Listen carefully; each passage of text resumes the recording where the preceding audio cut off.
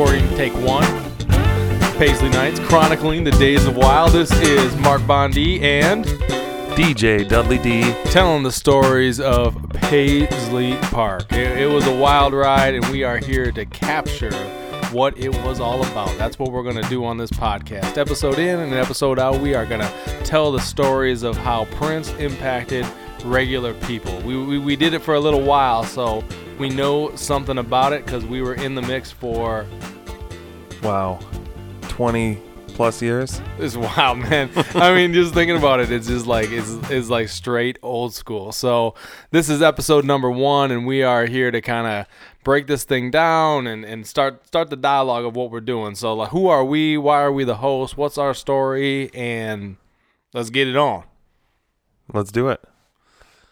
So, myself, DJ Dudley D, along with my partner Mark Bondi. What was the first time we entered Paisley Park? Oh yeah, it was cool, man. It was cool. Right at the beginning. Start right at the beginning, right? We're gonna start back in the old school, right? Because we old fools that go way back, right? So, 1995, 18 years old, Minneapolis. It was the spot, and really, I mean, at that point in life, like there was like I knew Paisley Park existed, right? But I didn't know like Paisley Park existed, right? Like, did you know Paisley Park existed? Did you know like there was parties at Paisley Park and that people were out there like doing their thing on like a Saturday night? I think I was pretty much unaware of that. I was just into the 18 plus fight nights at Glam Slam. Yeah, was there fights? Asian fight night.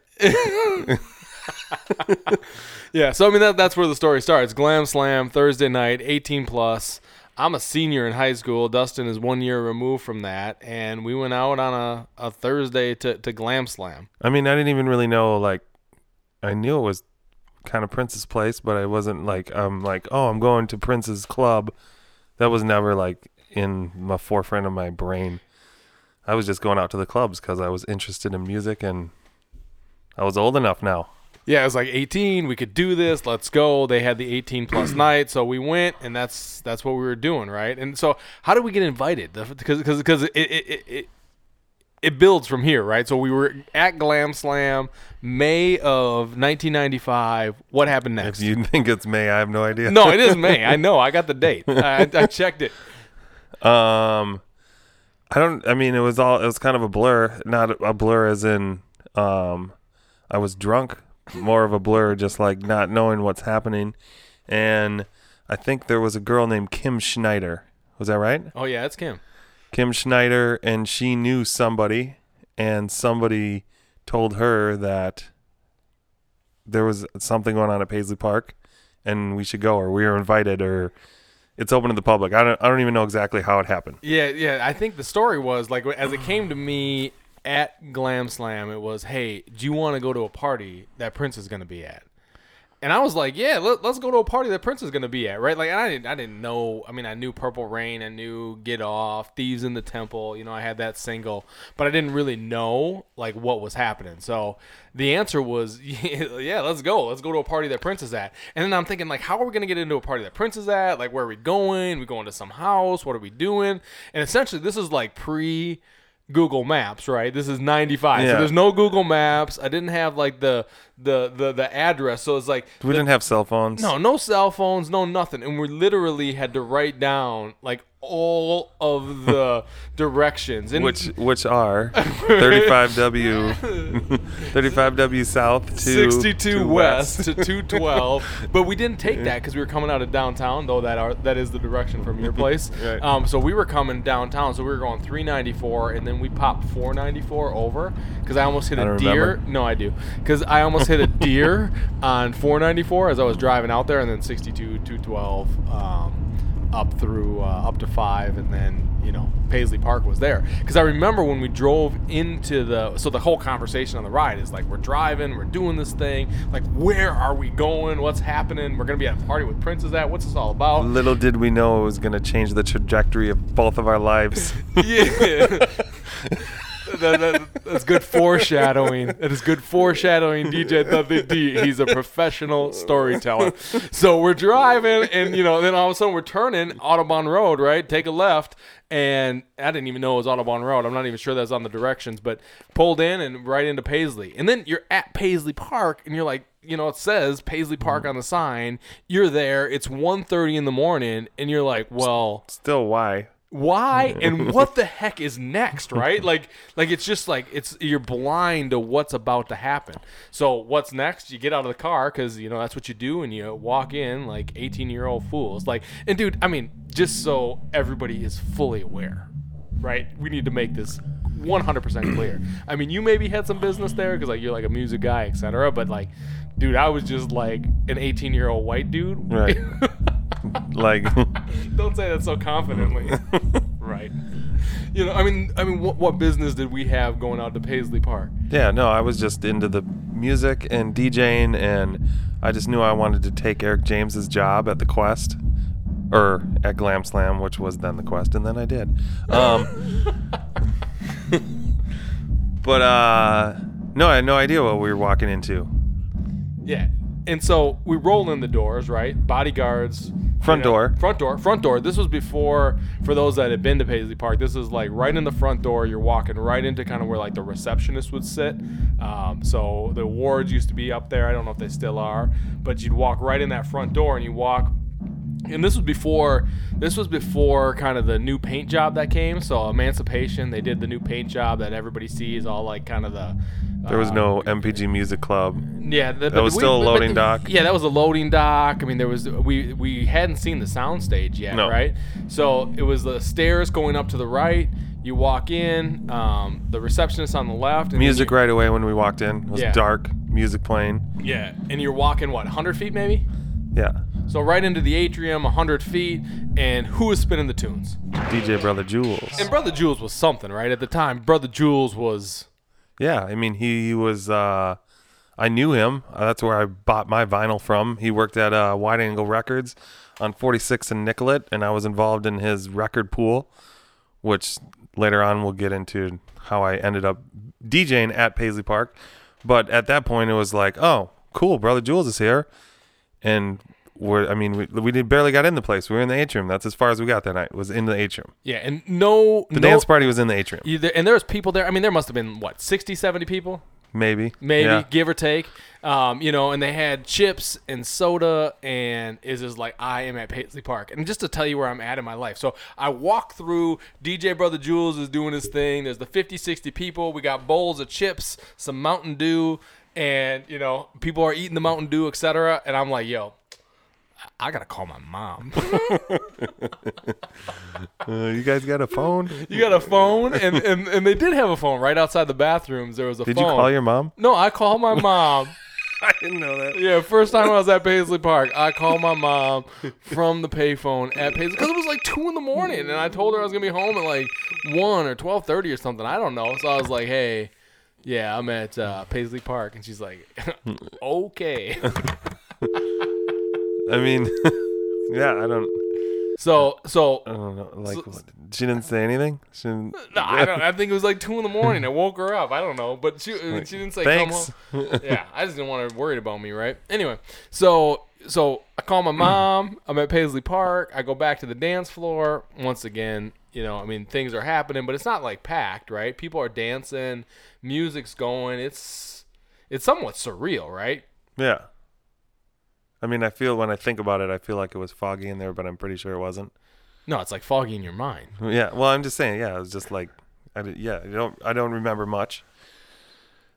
Except for Prince came into the room eventually. And then was that the first time you had ever seen Prince in person? Yeah, and he walked right past me. He actually brushed my shoulder. And so what's that like? First time you see Prince in person. What are you thinking?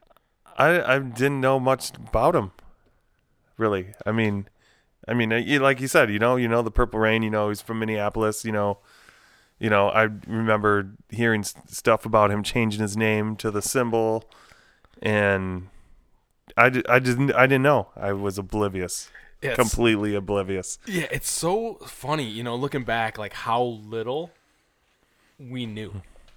You know, I mean, like, we know a lot now. Like, we've been in the scene, we've gone, we've done stuff. Right. But at that point, it's just Didn't know anything. didn't know anything. And now all of a sudden, you got Prince rolling in the room, right? And he walks over to the DJ booth. Well, no, but I believe too. I don't know. You can correct me if I'm wrong, but I believe he was walking through, and he was holding Carmen Electra's hand. Yeah, I think it was Carmen Electra, I'm but not dude, sure. I don't. It was some beautiful woman, you know, 'cause Right. that's the way that dude rolled. I mean, she had, yeah, I'm not positive. she was beautiful. She looked great. He looked, cool. He kind of had like, it was like a flowing something or How he another, flows. and he kind of rolls through. And I mean, for me, it was just like I was standing in the corner, a little afraid to dance, because. Yeah, You're still learning how to dance. still learning how to dance. Didn't know much about the 2 and 4 at that point, And he rolls over to the DJ booth. He's talking to Brother Jules. He's doing his thing, And I don't know exactly how it flowed down. I mean, the memories get a little fuzzy, but I remember them playing P Control.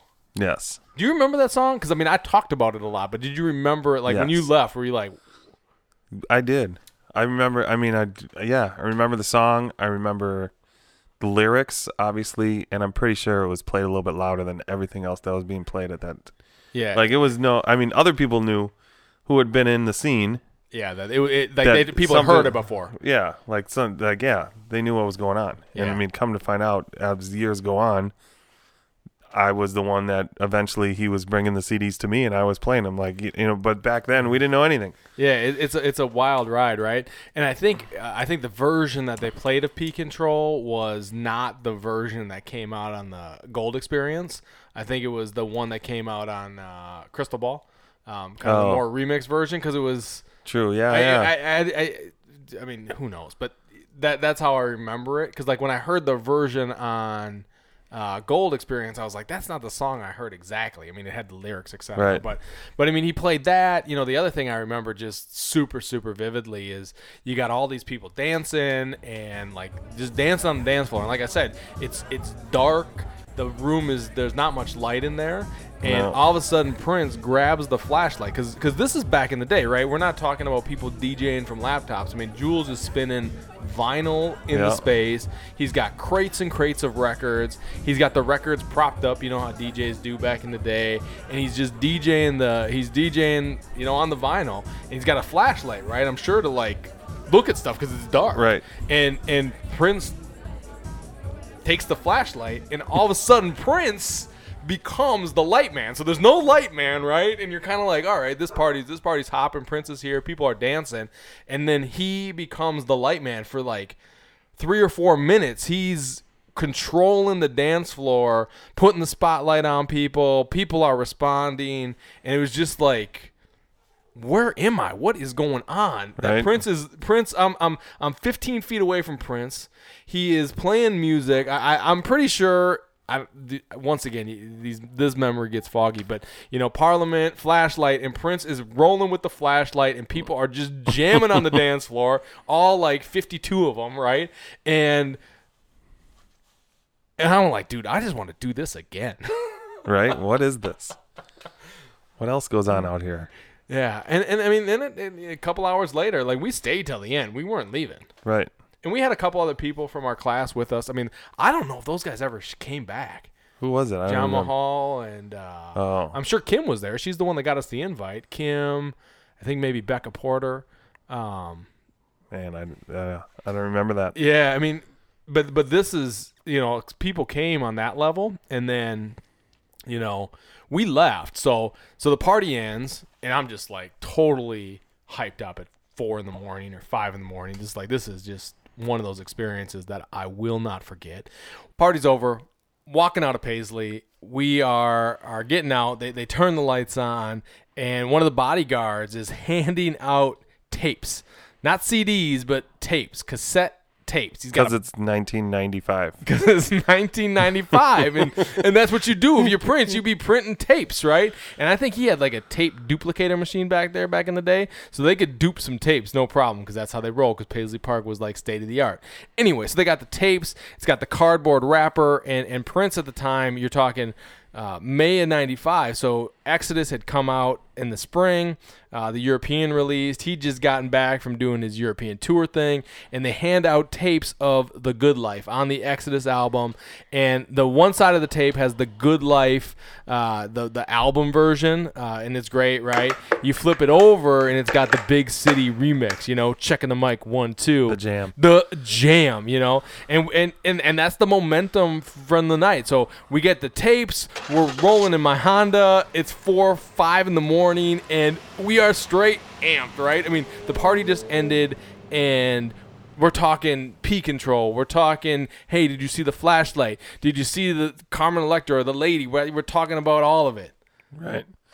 I mean, we were ready to roll. I mean, it was just so surreal. And then we just wanted more, I guess. Yeah, I mean that's the thing, right? I mean, that's what happens. You get close.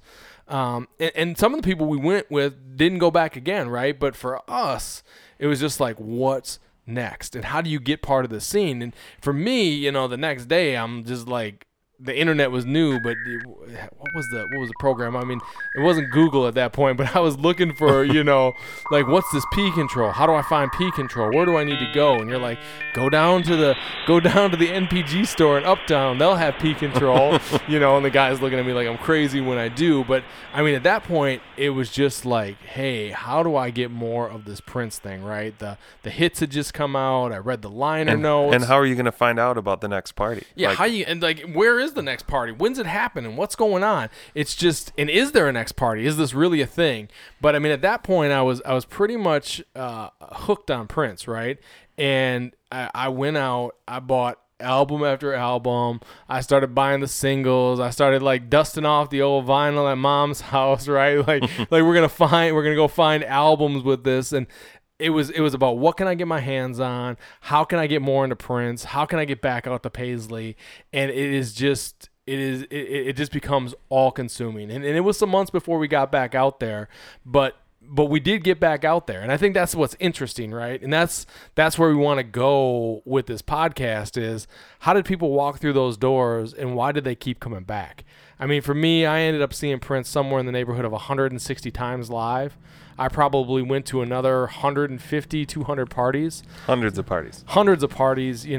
Some of my closest friends are people that I met at Paisley Park. Right. I got relationships with a community of people that I've known for the last 20 some odd years. We've experienced all kinds of crazy stuff over that time. And I think, Prince did something with these Paisley parties. And if you think about the stories that are being told out there, right? People are interviewing musicians. Grateful for that. People are interviewing various technicians and recording engineers. Lots of stuff out on that. Really grateful for that too, right? People have interviewed all kinds of celebrities, right? They've told the stories of people that knew Prince and had experiences with him. But there is a scene of people that were part of this Minneapolis music scene, people that went to Paisley Park for decades. And they went again and again and again. And if you think about it, Prince did something with that. Why is he opening up the doors of his recording studio on a Thursday night or a Friday night or a Saturday night to an 18-year-old kid? Why do I get let in those doors? And once I'm let in those doors, what happens to me, right? What happens by participating in that experience? What happens by participating in that scene? How does the experience begin to shape and form who people are? How does he impact their lives? Where do they go? And I think those stories have not been told. No. And I know those stories. I know the people that we're going to bring up to this microphone in the weeks and months and years ahead. I know that Prince had a profound impact onto who people are, how they see the world, how they see themselves.